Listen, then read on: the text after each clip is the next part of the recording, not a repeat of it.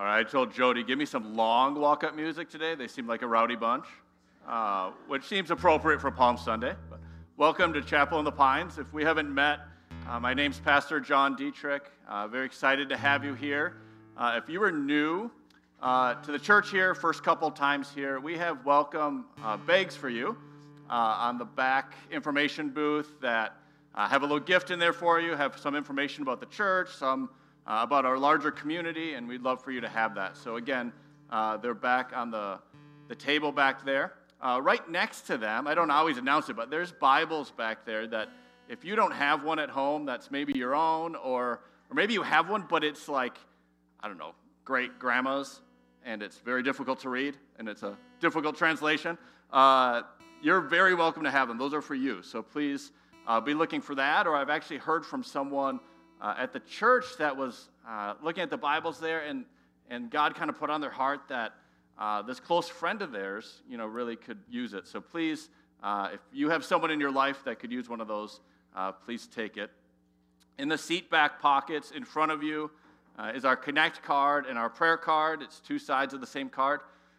If we could be praying for you, we would love to do that, so please fill that out. Love to be praying for you in any way. You can mark on there if you want that just between you and I. We can keep that private, or if you want that to go out to our prayer team and have many people praying, we would love to do that for you. Those are also, for those of you online right now, so none of you in the room, ignore this part. Those of you online, they're also on the website. You can click on there and do that. And if you want to do Bible reading plans and that kind of stuff, they're all online. All right. Now you all can pay attention. Again, okay, I got them back. After the singing part of worship, we'll have children's church, so elementary school age kids are welcome to join for that. We'll invite you to go down, and they'll come back up at the end of the service after their own time of discipleship, so you won't have to go hunting around trying to find where your kid went. They'll come right back to you. This Friday, we have a special service. We have a Good Friday service here at church, 6 p.m. Really meaningful, really significant. If you skip it, this whole week is kind of odd, because what you end up doing is you go from Palm Sunday today, and then you go to Easter Sunday next Sunday, and you miss all of in between, right? So you miss the cross, you miss all these things. So if you're at all able to come, please come to that service. We'll also have it online if you need to join that way, but it really helps for kind of this journey to Easter to be able to partake in that. So again, that's 6 p.m. This Friday. All right, a couple more things. This is announcement number 5. Are you ready? All right, announcement number 5. Easter, we decorate this whole stage with Easter lilies. We have purchased 20 of them because you buy them a long time ago. I think we currently have 6 that people have kind of sponsored and said, I want to have this one be in honor of a family member or in memory of someone. So there's a bunch to choose from still, and I know you're all really excited about it. There's envelopes. Yeah, Jeannie's like cheering in the back. There's envelopes in the foyer if you want to buy one of those, again, in honor or in memory of someone, and then after the service, you're welcome to take it home, and it is just a beautiful way to celebrate together. So please be looking for that. This is kind of your last chance. Be looking for that. A new thing. So many of you, I know, on your cell phones have what's called the Bible app or the YouVersion Bible app. It's the one that the symbol just says like Holy Bible on it. If you have a Bible on your phone, it's probably the one that you have. There's a new feature on there that I think can be really nice.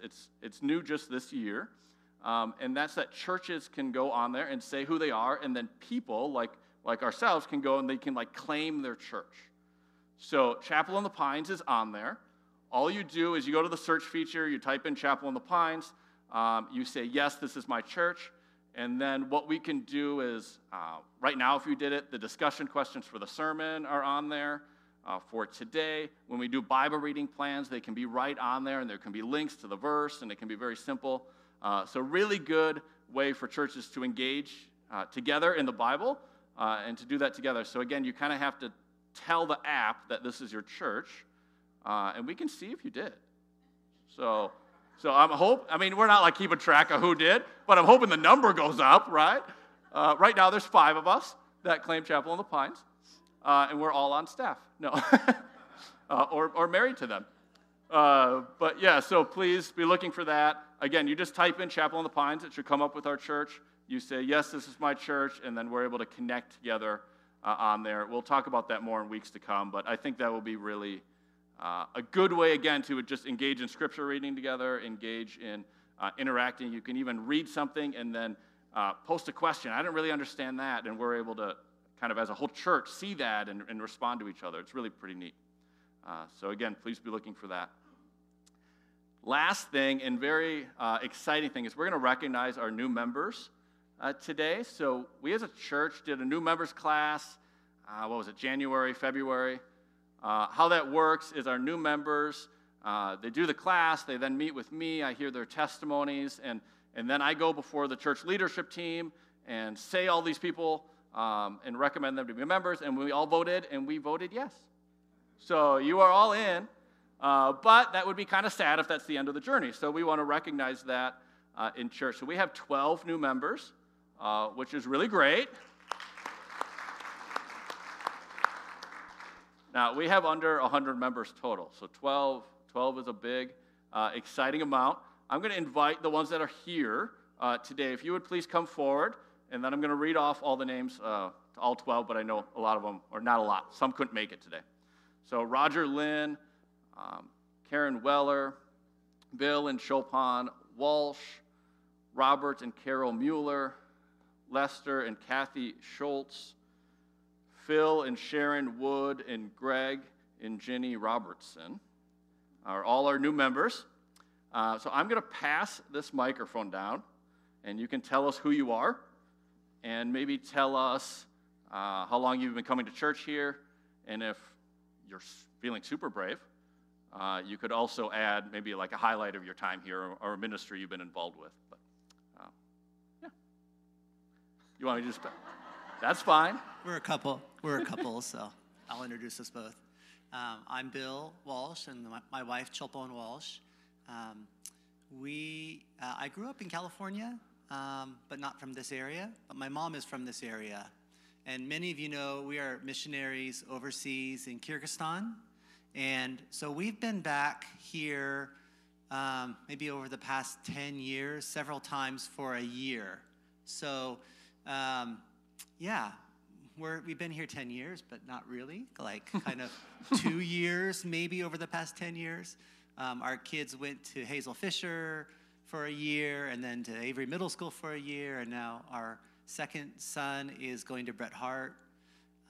But when we're back, we just love this community. We love the people. We love getting involved in the ministry here. I've been involved in Do-Wooders, and of course, you've seen me playing bass guitar up there with the worship team this year. That's been great. Been involved in the Bible studies. My wife also has been praying with the moms in prayer here, as well as women's Bible studies. So we're just really happy to be a part of this community, and happy that you guys accept us into this community. So thank you.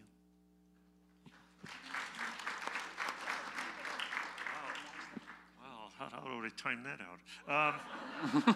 My name's Lester Schultz, and it's my wife, Kathy. We've actually been coming up to this area for a snow trip, a summer trip, oh goodness, 30 years or so.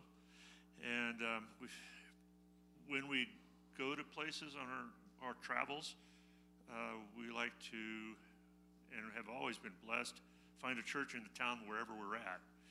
And that has worked out good. But coming up here for once or twice a year for the last 30 years, we decided to move out of the Bay Area. I'm sure we're the only people that have done that.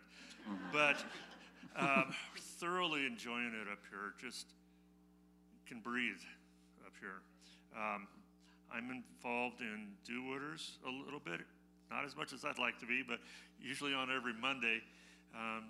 Every once in a while on Wednesdays, but have gotten to know some guys from the church.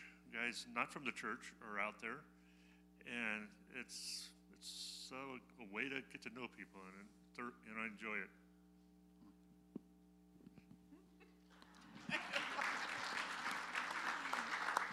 Hi, I'm Carol Mueller. Similar story to what Lester was just talking about. We've come up here during the summer and winter trips. And so we've been up here for only about a year and a half, but familiar with the area.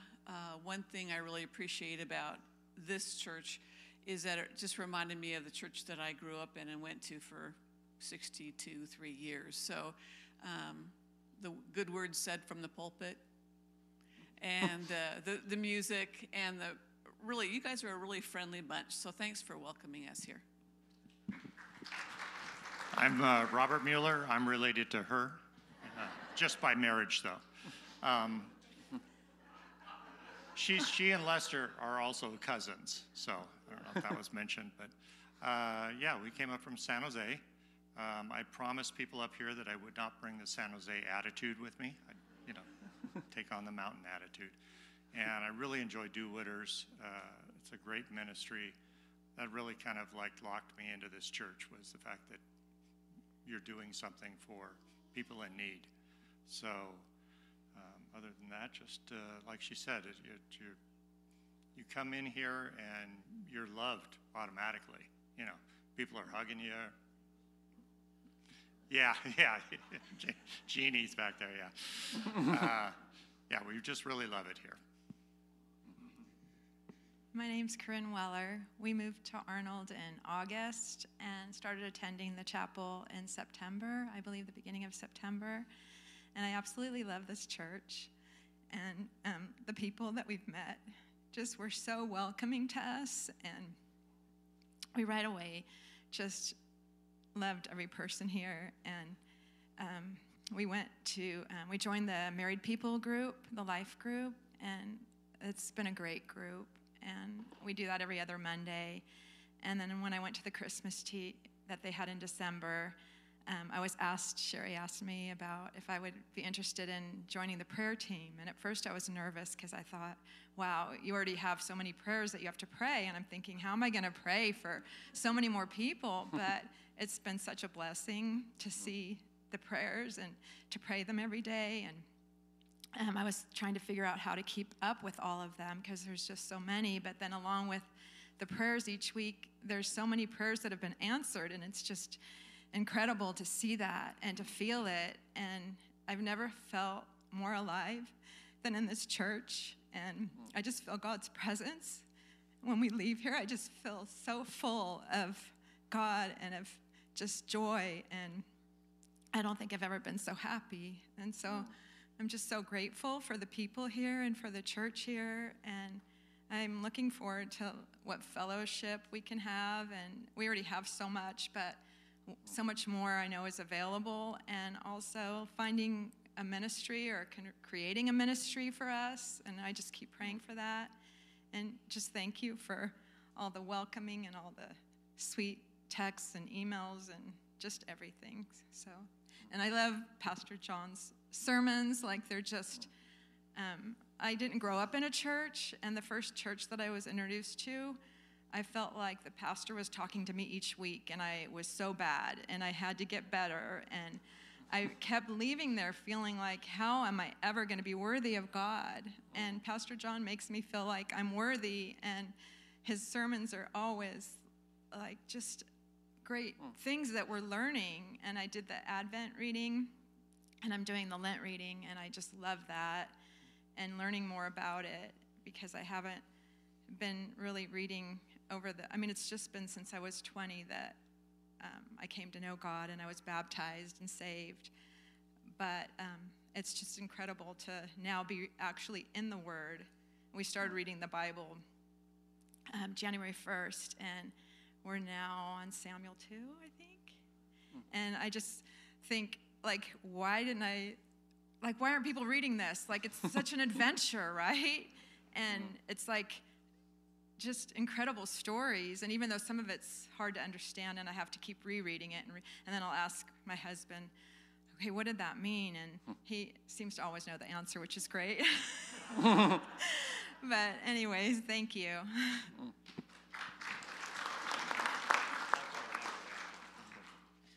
All my answers, they come from the reference Bible. Oh.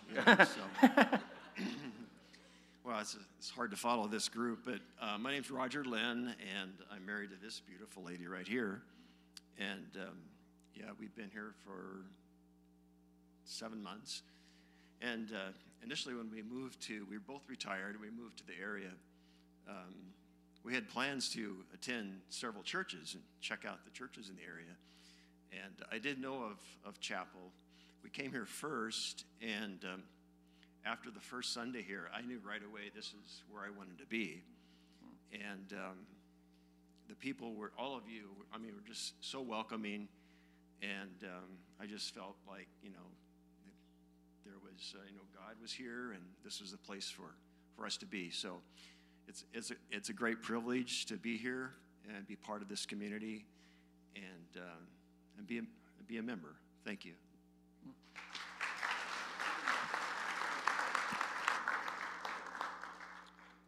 Thank you all. It is really great to just hear a little more from you. I'm sure you all appreciated hearing a little more. And I now will ask you to turn and face me. This part is less scary, unless I'm scary to you. And I'm going to read some things, and then if you'd respond, I do, or we do, or we will, however you want to say it. You're facing me. So. We thank God for you. Through our Lord Jesus Christ, he has made you part of his universal church and has led you to unite with this congregation.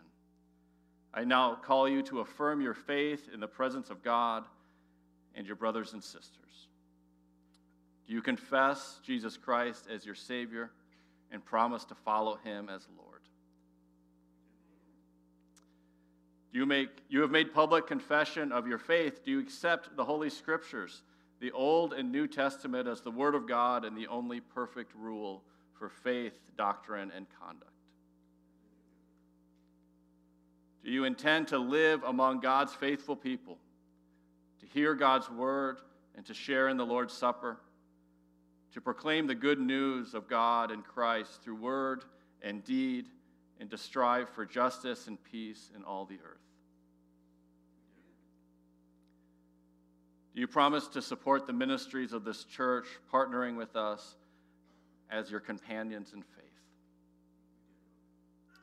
Members of this congregation, now you all have a question. Members of this congregation, do you receive these believers into your fellowship and care and desire to walk alongside them in this mutual journey of faith? If so, answer, we do. Amen. Romans 15:5-7 says, "May the God of steadfastness and encouragement grant you to live in harmony with one another, in accordance with Christ Jesus, so that together you may with one voice glorify the God and Father of our Lord Jesus Christ. Welcome one another, therefore, just as Christ has welcomed you, for the glory of God." Let us welcome them into this church.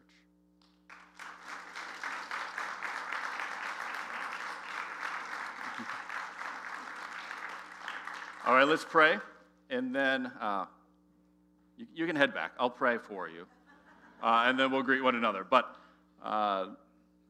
we thank you, God. We thank you, Holy Spirit, for calling your people from death into life and for gathering us together as your church.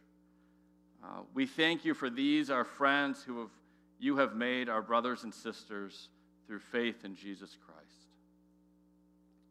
Fill us anew with the energy of your grace, that together we may, as your people in this congregation and in this community, join together as one body, worshiping you and lifting your name high.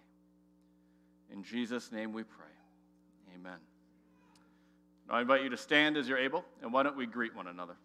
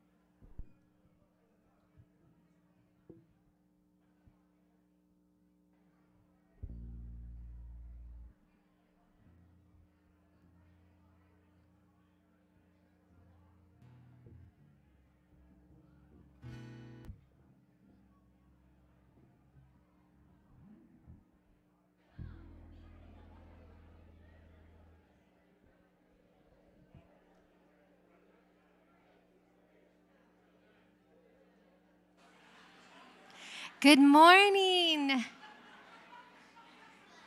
Good morning. Thank you. It's awesome. Good morning. I'm going to have you take a seat this morning. I know that's so not normal. Yeah, go ahead and have a seat. I'd like to start off with some scripture this morning. It comes from Matthew 21, 1 through 11. As they approached Jerusalem and came to Bethphage on the Mount of Olives, Jesus sent 2 disciples, saying to them, "Go to the village ahead of you, and at once you will find a donkey tied there with her colt by her. Untie them and bring them to me. If anyone says anything to you, say that the Lord needs them, and he will send them right away." This took place to fulfill what was spoken through the prophet. "Say to the daughter Zion, see, your king comes to you, gentle and riding on a donkey, and on a colt, the foal of a donkey." The disciples went and did just as Jesus had instructed them. They brought the donkey and the colt and placed their cloaks on them for Jesus to sit on. A very large crowd spread their cloaks on the road, while others cut branches from the trees and spread them on the road. The crowds that went ahead of him and those that followed shouted, "Hosanna to the Son of David. Blessed is he who comes in the name of the Lord. Hosanna in the highest heaven." When Jesus entered Jerusalem, the whole city was stirred and asked, "Who is this?" The crowds answered, "This is Jesus, the prophet from Nazareth in Galilee." We have a special little video this morning. In a small corner of the city, a parade began. No internet, no announcements, no tweets. Word of mouth carried the news. And the parade had no floats, no balloons, no bands, just the voices of the people singing one word: Hosanna. The word has no actual meaning. It'd be like trying to define the word hooray. But still, they knew what it meant. Hosanna, the king has arrived. Jesus had been working quietly behind the scenes, urging people to not tell of what they saw. But how can you keep a secret like that? They were ready for him. They had been praying for his arrival for generations. The Messiah had come. Hosanna. They waved branches. They threw their coats on the road. It was all they could do. They gave him a breeze and they sang him a song. Hosanna. It was all they had. They would die for him. But what they didn't understand is that it was going to happen the other way around. The Pharisees were watching, waiting, planning. He was too popular. The crowds would follow him anywhere. But even if you silence the crowd, you can't silence creation. Even if you silence the crowd, the rocks would sing, the trees would take up chorus, and the earth itself would sing, Hosanna. Hosanna, the King has arrived.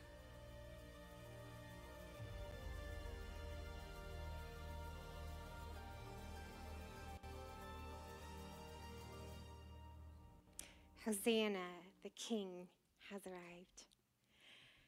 I hope that each one of you received one of these palm fronds this morning, because as we start our worship time together, we are going to sing just that, Hosanna. Why don't you go ahead and stand?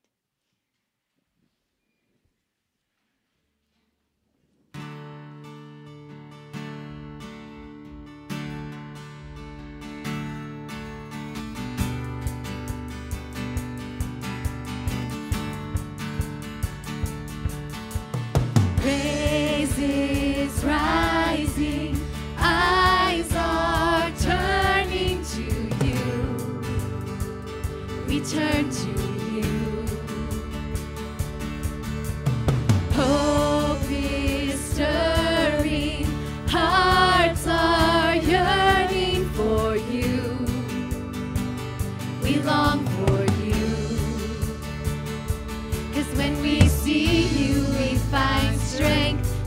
face the day. In your presence, all our fears, they're washed away, washed away. Hosanna, Hosanna. You are the God who saves us, worthy of all our praises. Hosanna, Hosanna. Come have your way among us. We welcome you here, Lord Jesus. Hear the sound of hearts returning to you. We turn to you. In your kingdom, broken lives are made new. You make us new. 'Cause when we see you, we find strength to face the day. In your presence, all our fears are washed away, washed away. Hosanna, Hosanna. You are the God who saves us, worthy of all our praises. Hosanna, Hosanna. Come have your way among us. We welcome you here, Lord Jesus. Come have your way among us. We welcome you here, Lord Jesus. Come have your way among us. We welcome you here, Lord Jesus.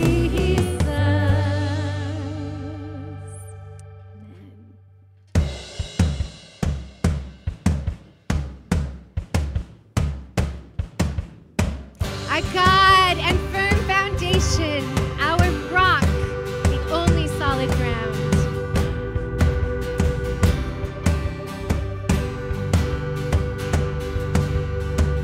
Our God and firm foundation, our rock, the only solid ground. The nations rise and fall. Kingdoms but strong now shaken. We trust forever in your name, the name of Jesus. Oh, we trust in the name of Jesus. You are the only King forever. Almighty God, we lift you higher.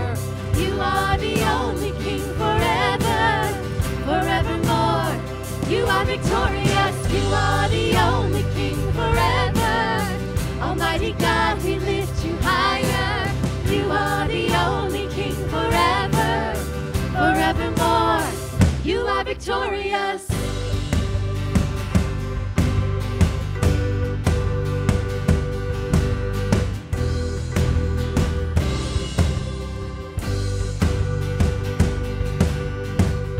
Unmatched in all your wisdom, in love and justice you will reign, and every knee will bow.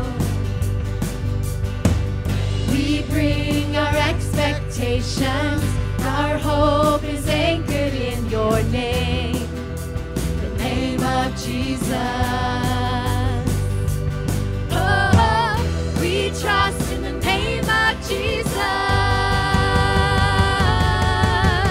You are the only King forever. Almighty God, we lift you higher. You are the only King forever, forevermore.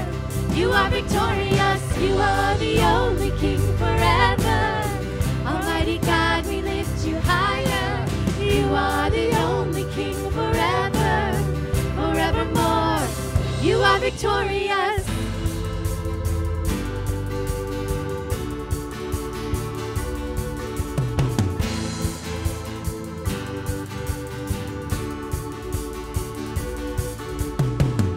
We lift our banner high.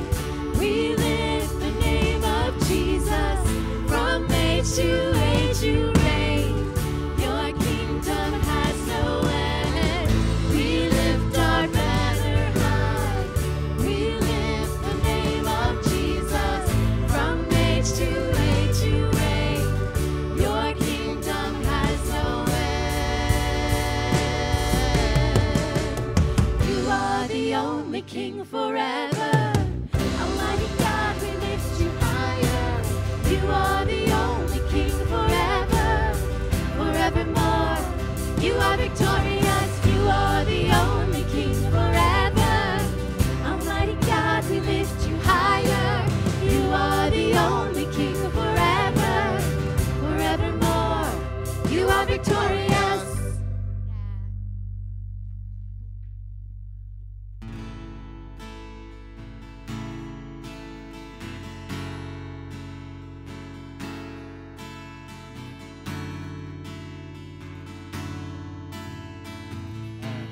Creatures of God and King, lift up your voice and with us sing.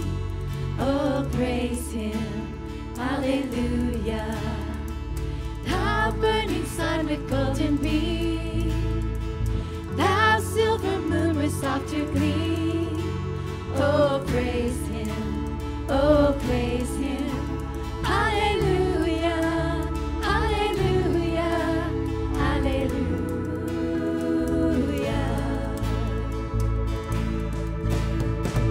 Thou rushing wind that art so strong, ye clouds that sail in heaven along. Oh, praise Him, hallelujah. Thou rising moon and praise rejoice, ye lights of evening find a voice. Oh, praise Him, oh, praise Him, hallelujah, hallelujah, hallelujah.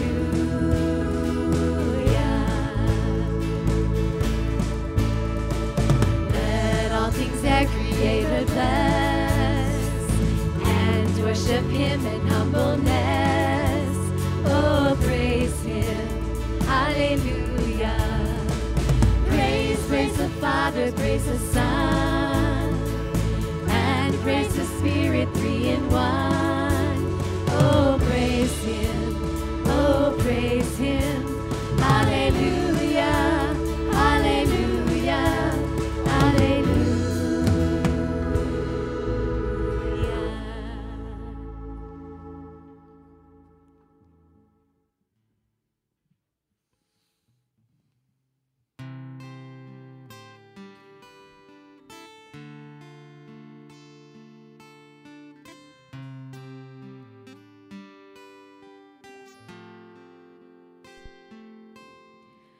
Light of the world, you step down into darkness.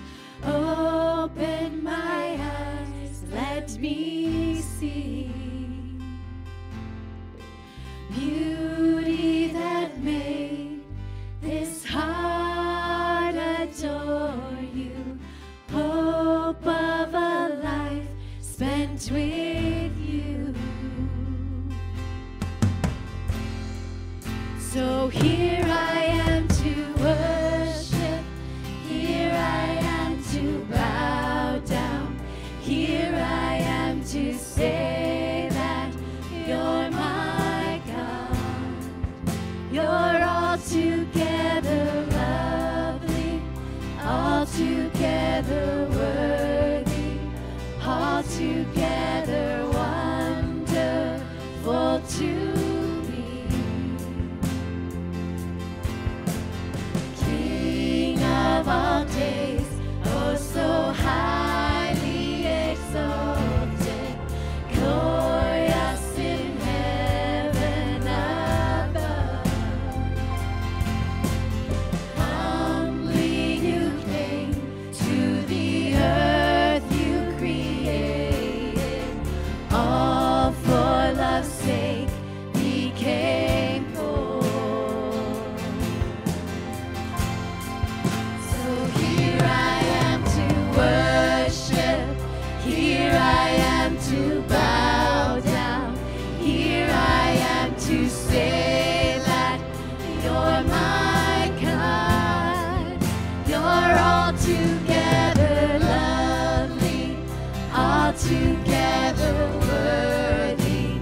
altogether wonderful to me.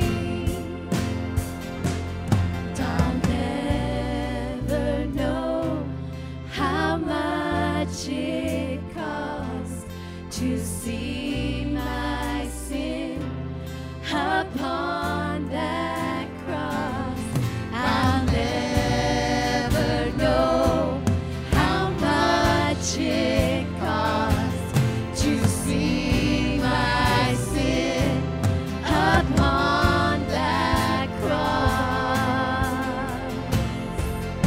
So here I am to worship, here I am to bow down, here I am to say that you're my God. You're altogether lovely, altogether worthy, altogether wonderful to me. Light of the world, you step down into darkness. Open my eyes, let me see. Amen. You may be seated. And at this time, our kids are dismissed to go down. Enjoy.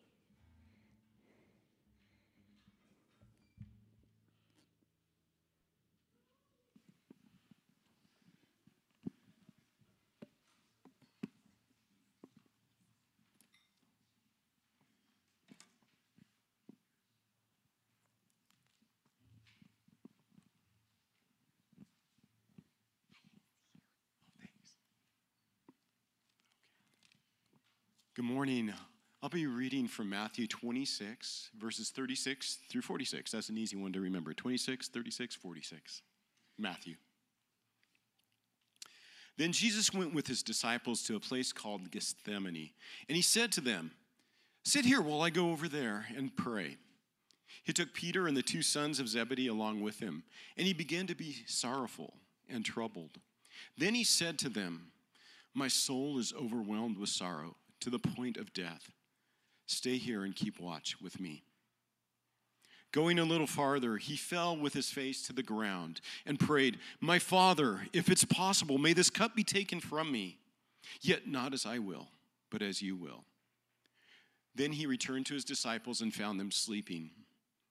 "Couldn't you men keep watch with me for 1 hour?" he asked Peter. "Watch and pray so that you'll not fall into temptation. The spirit is willing, but the flesh is weak."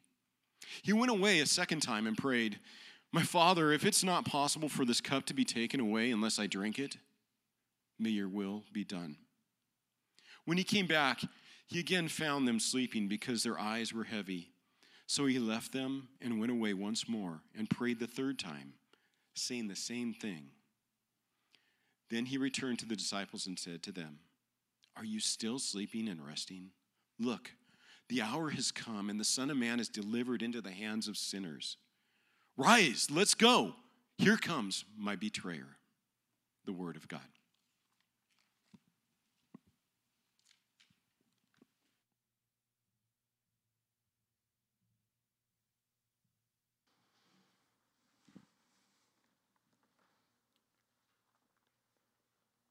Lord God, we thank you for this worship this morning, and now we pray that you would open us up to receive what you have for us today. Would you open our ears to hear you and our hearts to receive you in Jesus' name? Amen. Today's Palm Sunday, and as the people gathered outside of Jerusalem, Jesus is entering in, and the disciples are with him and other followers, and a large crowd has gathered, and they welcome him as king.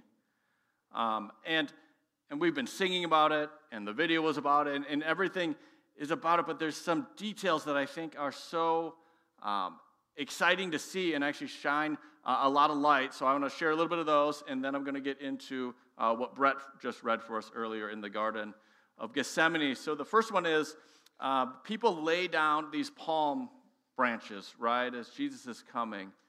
And They lay down their coats or their outer robes, and they lay it on the street and have him enter on that. And they're welcoming him as king into the city. Now, keep in mind the historical setting. So this is a city that is under the control of the Roman Empire, right? And the Roman Empire is strong and is powerful and does not like new kings coming into cities. Right, that is not in their political agenda to have new kings enter, and they're in the festival time, and some people think that the population of Jerusalem maybe grows about tenfold when these festivals are happening. So from a Roman mindset, what do you do if somebody wants to rebel against you? Well, first thing, they might have a leader, and the second thing is they probably get an army. Right, so the city has already grown tenfold.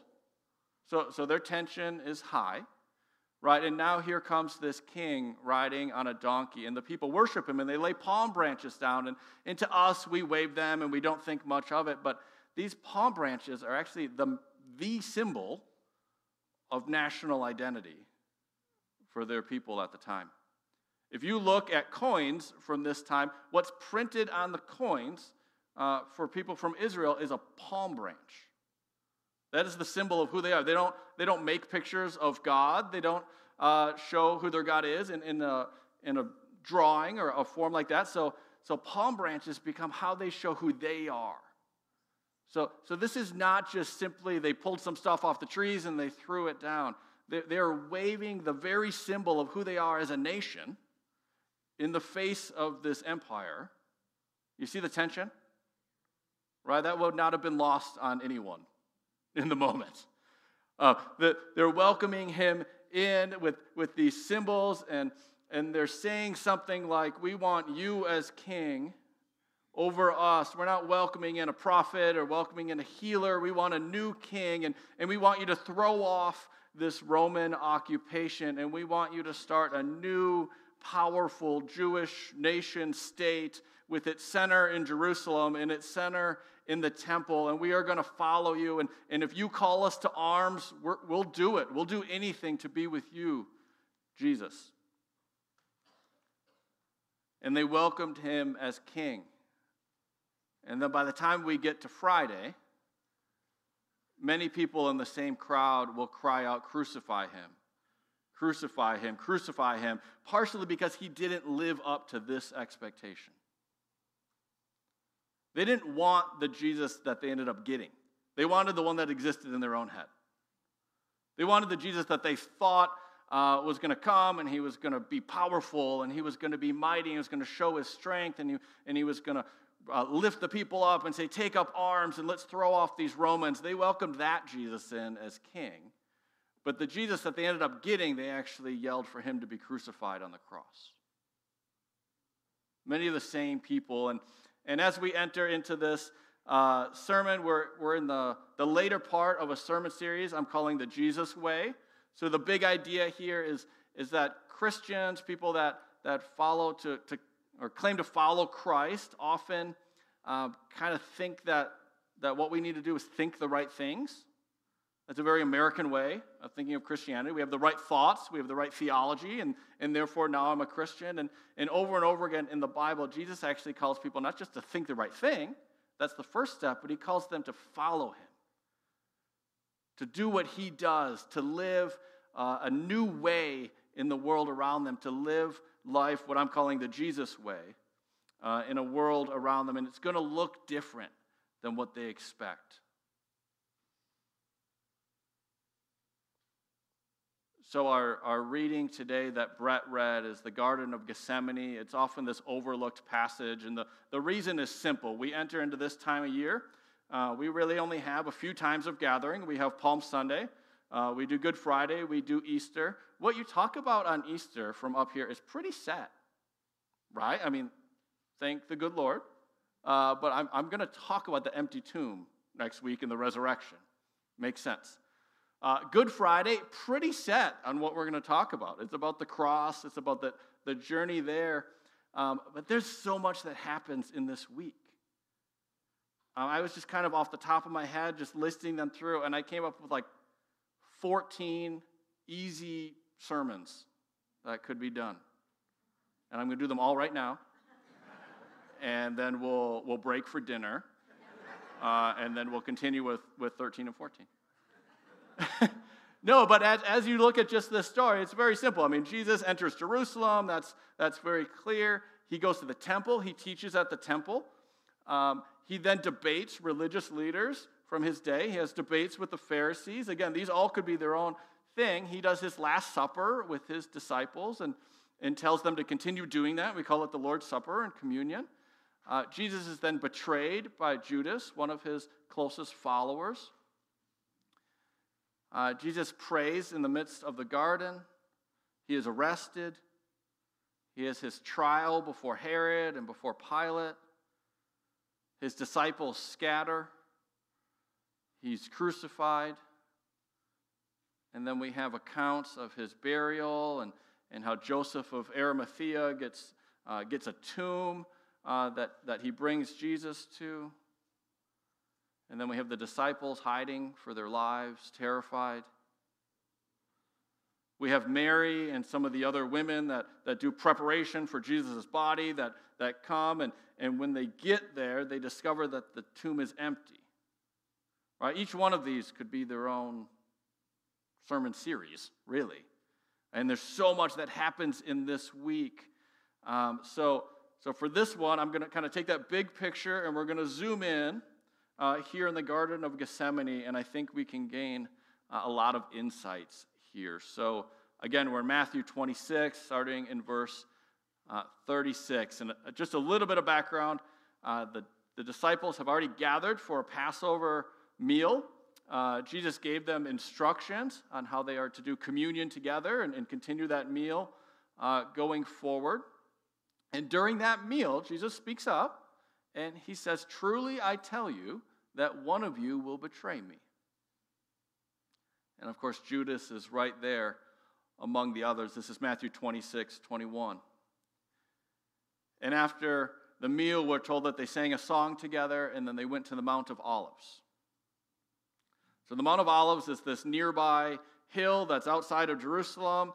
It's this nearby hill, and it's the whole hilltop, and it has olive trees there, appropriately named Mount of Olives, and it has a certain part in there that is called the Garden of Gethsemane, and what that just simply means is it's related to the Hebrew word for an olive press.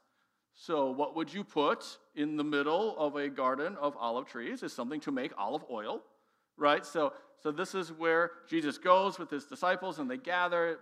We're not sure. It could either be a cave. They often used caves for these kind of things back then, or it could just be a series of buildings, series of structures that they have there. But all that to say, Jesus and his disciples have left Jerusalem. They've gone to this more remote place, and Jesus knows what's about to happen. And starting here, Matthew 26:36. It says, "Then Jesus went with his disciples to a place called Gethsemane. And he said to them, 'Sit here a while I go over there and pray.'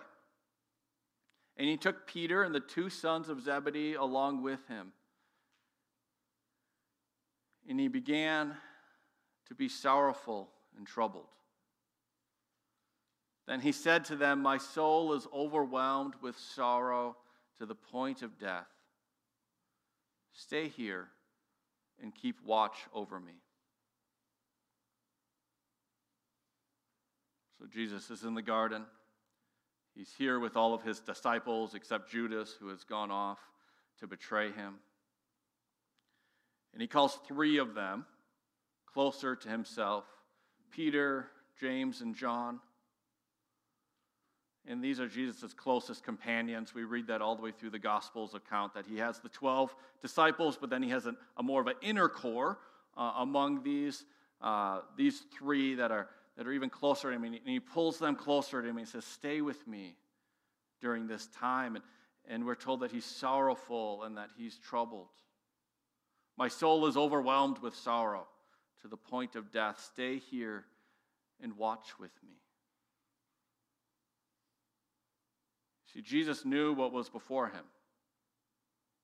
None of this following 24 hours or so was going to be a surprise to him, and he was feeling the weight of it. He knew the trial that was about to happen. He knew that at that moment, all of his closest companions would abandon him, that none of them would be there with him. None of them would stand alongside him. He knew of the beating that he would take. He knew of the cross that was before him.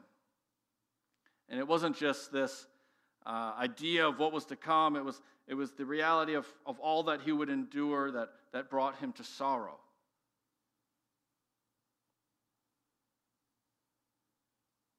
He knew that the moment would come later on where he would cry out, my God, why have you forsaken me?"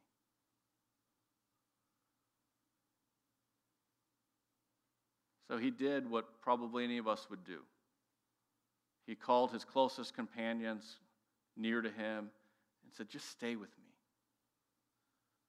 Stay with me in this moment. Be with me. Keep watch with me."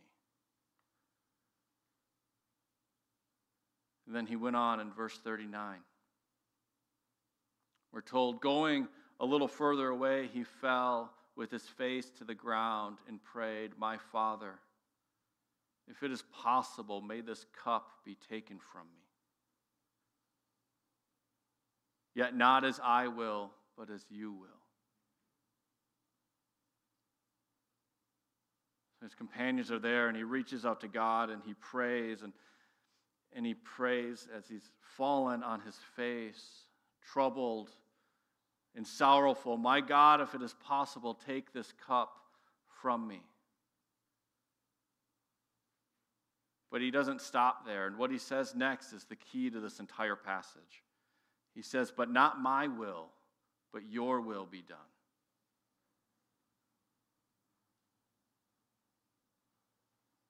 The reason this is so important is because the rest of the Bible leading up to this, and there's been a lot of it, right? The rest of the Bible, if you start in the beginning, the rest of the Bible leading up to this, what you see is people over and over and over again seeking wisdom for themselves. Not submitting to God, not saying this simple sentence of "not my will, but your will be done," but people trying to be gods of their own lives. People trying to control everything around them. And over and over and over again, people make the same choice, and they fall into the same trap. There's actually a term for this in biblical studies. People that study the Bible, there's a term called design patterns. I find these super fascinating. If you want to know more, and I preached about this in, actually, I think it was November. I did a whole sermon on design patterns, but I just think they're so cool. All right, so here's how it works as far as biblical authors. The human authors, they're working through the Holy Spirit, and they have ways that they're writing, and they're connecting different things together. And now they're not like us. They don't have like footnotes. I mean, my Bible has footnotes, but those aren't original, right? So they don't have footnotes that say, "Hey, by the way, we're going to reference the Garden of Eden right now." They don't have little notes that glow blue with little hyperlinks. And then you're like, "Oh, let me click on that." And then it says, "By the way, Jesus is doing this." Right? Look at all these other passages. Right? That'd be very convenient. Some high-tech Bibles do now. But the biblical authors, it's not that they ignore that. They actually had their own way of doing it. And what's really neat is we actually kind of do the same thing. We just don't really think about it. So in modern storytelling, we do a lot of the same stuff. So if I were to say to you, "May the force be with you," I said more, right, than those simple words. Right? That combination of words, short phrase, but I referenced a whole genre that with me calling this the Jesus way and, I don't know, Mandalorian stuff, Clint's wanted me to mention the whole time. This is the way, all of this stuff, right? But just by saying that simple phrase, "May the force be with you," there's this whole flood. I connected with your collective knowledge from culture, right? It's a Star Wars reference, in case some of you didn't get it. But most of you did, right? And it's just how our minds work. So that's kind of what the biblical authors actually do. They use certain words, in a certain series, and it's referencing all these older things. We really actually do it quite a bit. The other day, maybe you noticed, we woke up and it was snowing again. I've kind of had enough of it. I will admit, I've stopped praying for it. I don't know who continues praying for it. But I looked out the window and I said to Susan, it's beginning to look a lot like Christmas. Right? And in that short phrase, we both rolled our eyes and then we moved on with the day because we were kind of ready for it not to look like Christmas. But in that short phrase, it's tapping into this collective memory, right? There's all of this stuff of what Christmas looks like, how it is. I'm referencing this song. I'm referencing this whole season. And just by using that short set of phrases. So the reason I'm telling you all this is this continues in the Bible. And there's this whole theme of temptation that continues all the way through. And it comes to this moment in Matthew. So Adam and Eve are in the garden, and they're tempted by the fruit, and they're told that it's the fruit of the knowledge of good and evil. And what we read is that they see the fruit. These are the key words. They see the fruit, they desire the fruit, and then they take it. They see it, they desire it, and they take it, and then everything falls apart. And then there's these radical consequences that come, and it affects generations to come, and it happens over and over again. So here's the design pattern. Here's the words: see, desire, and take. They're not in English, but in Hebrew, you look at these words, see, desire, and take, and they keep coming up over and over because they're referencing back to Adam and Eve, and they're referencing back to everything that happens in the meantime. So Abraham and Sarah, a few chapters later, Abraham and Sarah promised a child by God. And they don't trust God. They're impatient with God. They don't think God is going to provide. And we're told that they see Hagar. They see Hagar, Sarah's Egyptian slave, and they take her. And then we're told that they do what is good in their own eyes. And they terribly abuse her, resulting in the birth of Ishmael. And the consequences continue for generations afterwards. Aaron on Mount Sinai, Moses has gone up to receive the Ten Commandments, and the people are getting impatient below. We're told that Aaron sees the gold of the Israelites, that he takes it and that he makes a golden calf. And he does what is right in his own eyes. Later on, the people are entering the promised land, and one of them is Achan. And Achan sees the gold of the Canaanites. They're told not to take any of the gold. He sees the gold of the Canaanites. It's direct. It says he desires it, and then he takes it. Again, consequences for generations to come. The people are now in the land. It fast forwards a number of years. They want a king of their own. And the people as a whole see Saul, this strong, tall man, powerful man. They see him. They desire him. And then we're told they take him to be their king. And his reign leads to destruction. It keeps going. David sees Bathsheba. He desires her and he takes her. And his family starts falling apart at the seams. Do you see what I'm pointing at? Do you see how they're doing this? There's this continued flow in the way that they tell these stories, that there's this continued flow. This is not random stuff.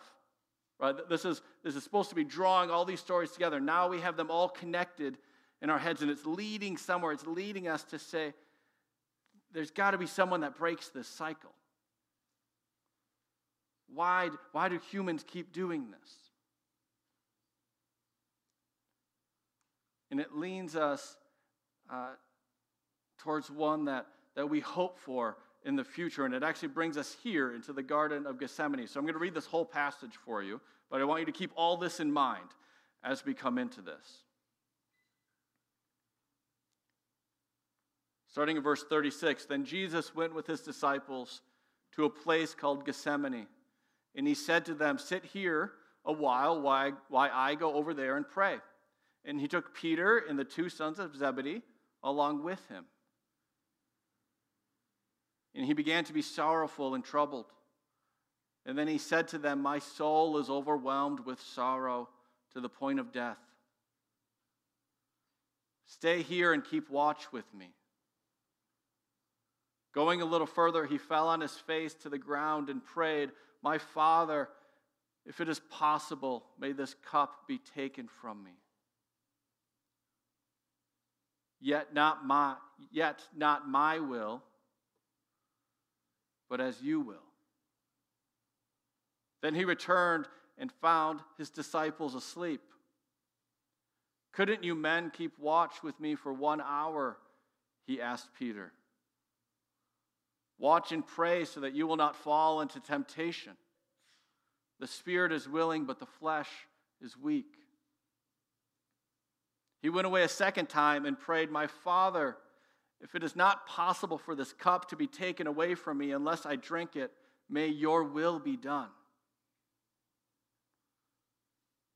And when he came back, he found them sleeping once again because their eyes were heavy. So he left them and went away once more and prayed a third time, saying the same thing. Then he returned to his disciples and said to them, are you still asleep and resting? Look, the hour has come, and for the Son of Man to be delivered into the hands of sinners. Rise and let us go. Here comes my betrayer.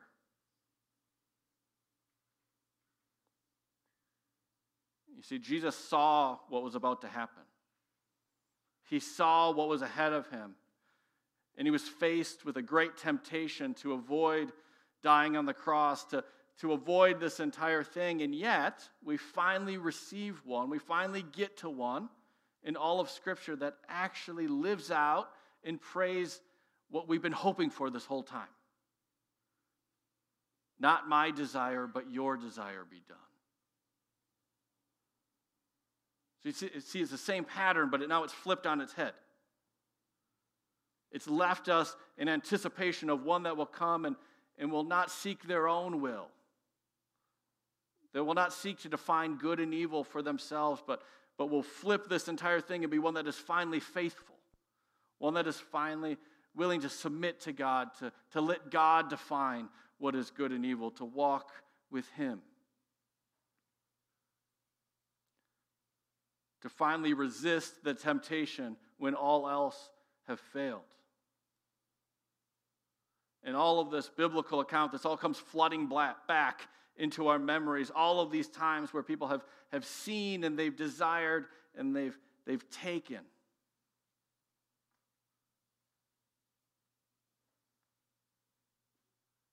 It's actually the same translation. I'm reading the NIV here, and it says, not my will, but your will. Well, it's the same word to translate not my desire, but your desire. Again, that clear reference back.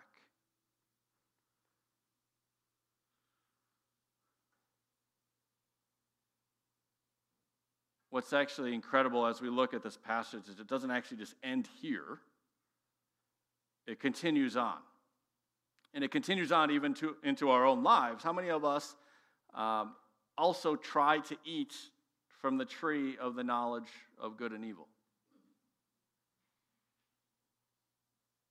The Bible has this way of kind of lulling us to sleep, and I think it's just brilliant. It lulls us to sleep because we keep reading these accounts and we think, these people are foolish. What are they doing? Why do they live life this way? Don't they know that God has been faithful to them in the past? And now they're living life like he doesn't even exist?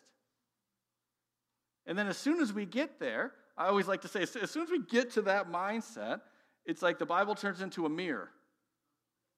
And then we're like, oh, I see. I see how foolish they are. I see what it's like to follow God with your whole heart one moment and then the next moment to question. The next moment to lean on your own understanding. The next moment to reach out for that fruit on that tree and start to know that you know what good is and you know what evil is. As soon as we start to assume that they're foolish and that we're wise, this mirror turns on, right? And we realize, oh, we're the same. That's a problem. Right? That's a problem because how do we get out of this cycle? How do we stop leaning on our own wisdom? It's so easy. We just decide what's right and wrong, right? Good thing we're all the judges of the world. We just step back. We look at everyone around us. We decide what is right and what is wrong and what is morally upright. And then what's worse is we start judging everyone else around us based on what we've decided is right and wrong. Now, the only silver lining is you're not unique in that. That's the human story. Again, we start at the beginning of the Bible. It's been the human story the entire time. Everyone else has struggled with this. That's the point. Everyone else has struggled with this entire time. And even as we read this story, we get there, and where are the disciples? They're asleep. They're asleep the whole time. Jesus' closest followers are sleeping while he saves them. They're sleeping while he's the one praying to God, saying, not your will, or not your will, not my will, but your will be done. Jesus did it all for them. It wasn't about them choosing the right tree in the first place. God knew that wasn't going to work out. And he knew that wasn't going to work out in your life. He's not surprised when you reach for that tree and you start trying to judge the world for yourselves and think that you understand all wisdom and that you have it all figured out and that everyone else is just foolish and wrong. That might disappoint us in ourselves, but that doesn't surprise God. Jesus is doing all of this and his disciples are asleep.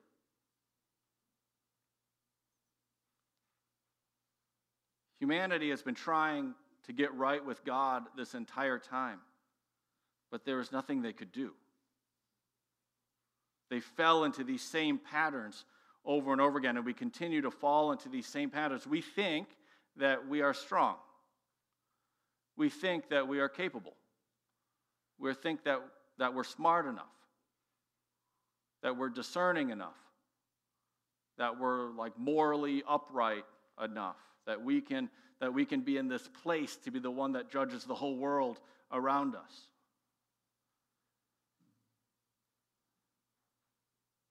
And then, if we get it all right, maybe then we can be in a good relationship with God.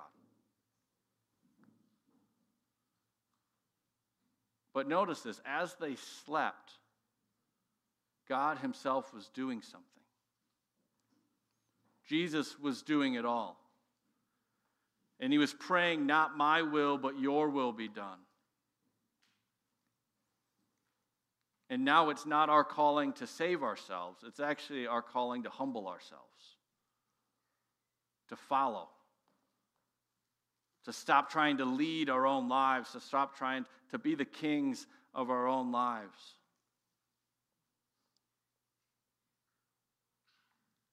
To truly say for ourselves, not my will, but your will, and realize that we're not the Savior in the first place. So you can stop trying to be. And maybe we just need to accept our position that we're a lot more like the ones who are asleep, that are being saved.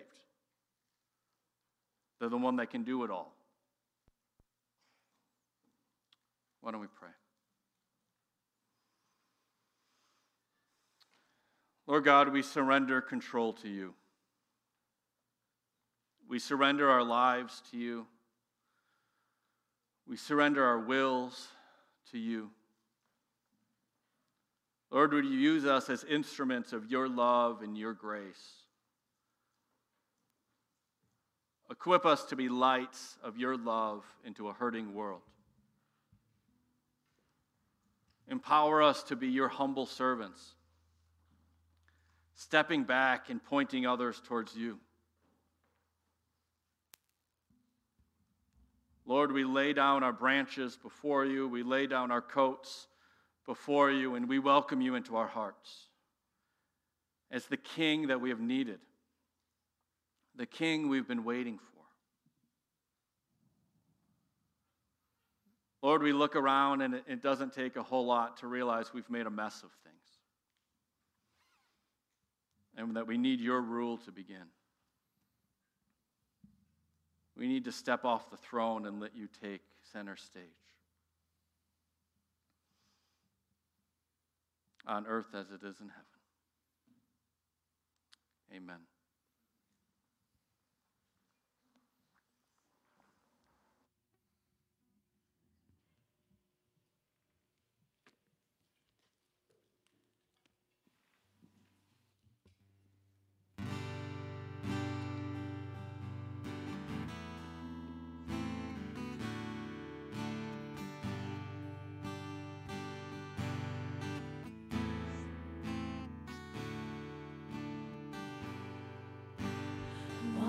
Be close to your side. Heaven is real and death is a lie. I want to hear voices, angels above, singing as one. Hallelujah. Holy, holy, God Almighty, the great I am, who is worthy, none beside thee. God Almighty, the great I am. Wanna be near to your heart, loving the world, hating the dark. I want to see dry bones living again, singing as one. Hallelujah. Holy, holy, God Almighty, great I am, who is worthy, none beside thee. God Almighty, the great I am. The mountains shake before you, the demons run and flee. At the mention of your name, King of majesty, there is no power in hell or any who could stand before the power and the presence of the great I am, the great I am.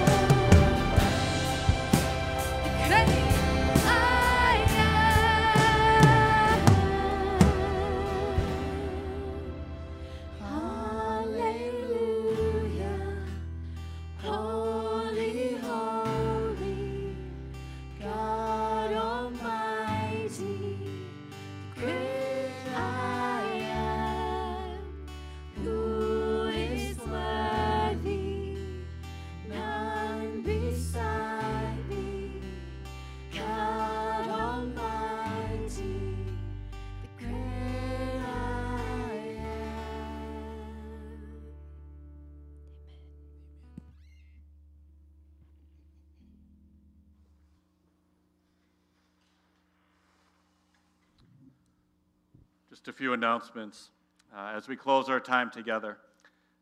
We have, if you're in middle school, if you're in high school, we have youth group today, 3 to 4:30 over at House 1 across the street. Love to have you there. If you're not, if you could be praying for youth group, you all have something to do. So either come to youth group or be praying for it. Very much appreciate that. And we have Ken and we have Sherry up front here. They're members of our prayer team, and they would love to pray with you. So if you've come in here bearing any burdens, have any heaviness on you, please don't leave the same way. Please come forward. They would love to pray with you. And now receive your benediction. People of God, before this week ends, the palm branches will be trampled and drying on the roadside. The joyful crowds will turn into an angry mob. And Jesus will replace robes of victory with a crown of thorns. So then go in the knowledge of whatever comes to you this week, that you are held in the hand of God, drawn near and held close. Go from this place in the name of Jesus Christ, our Lord and Savior.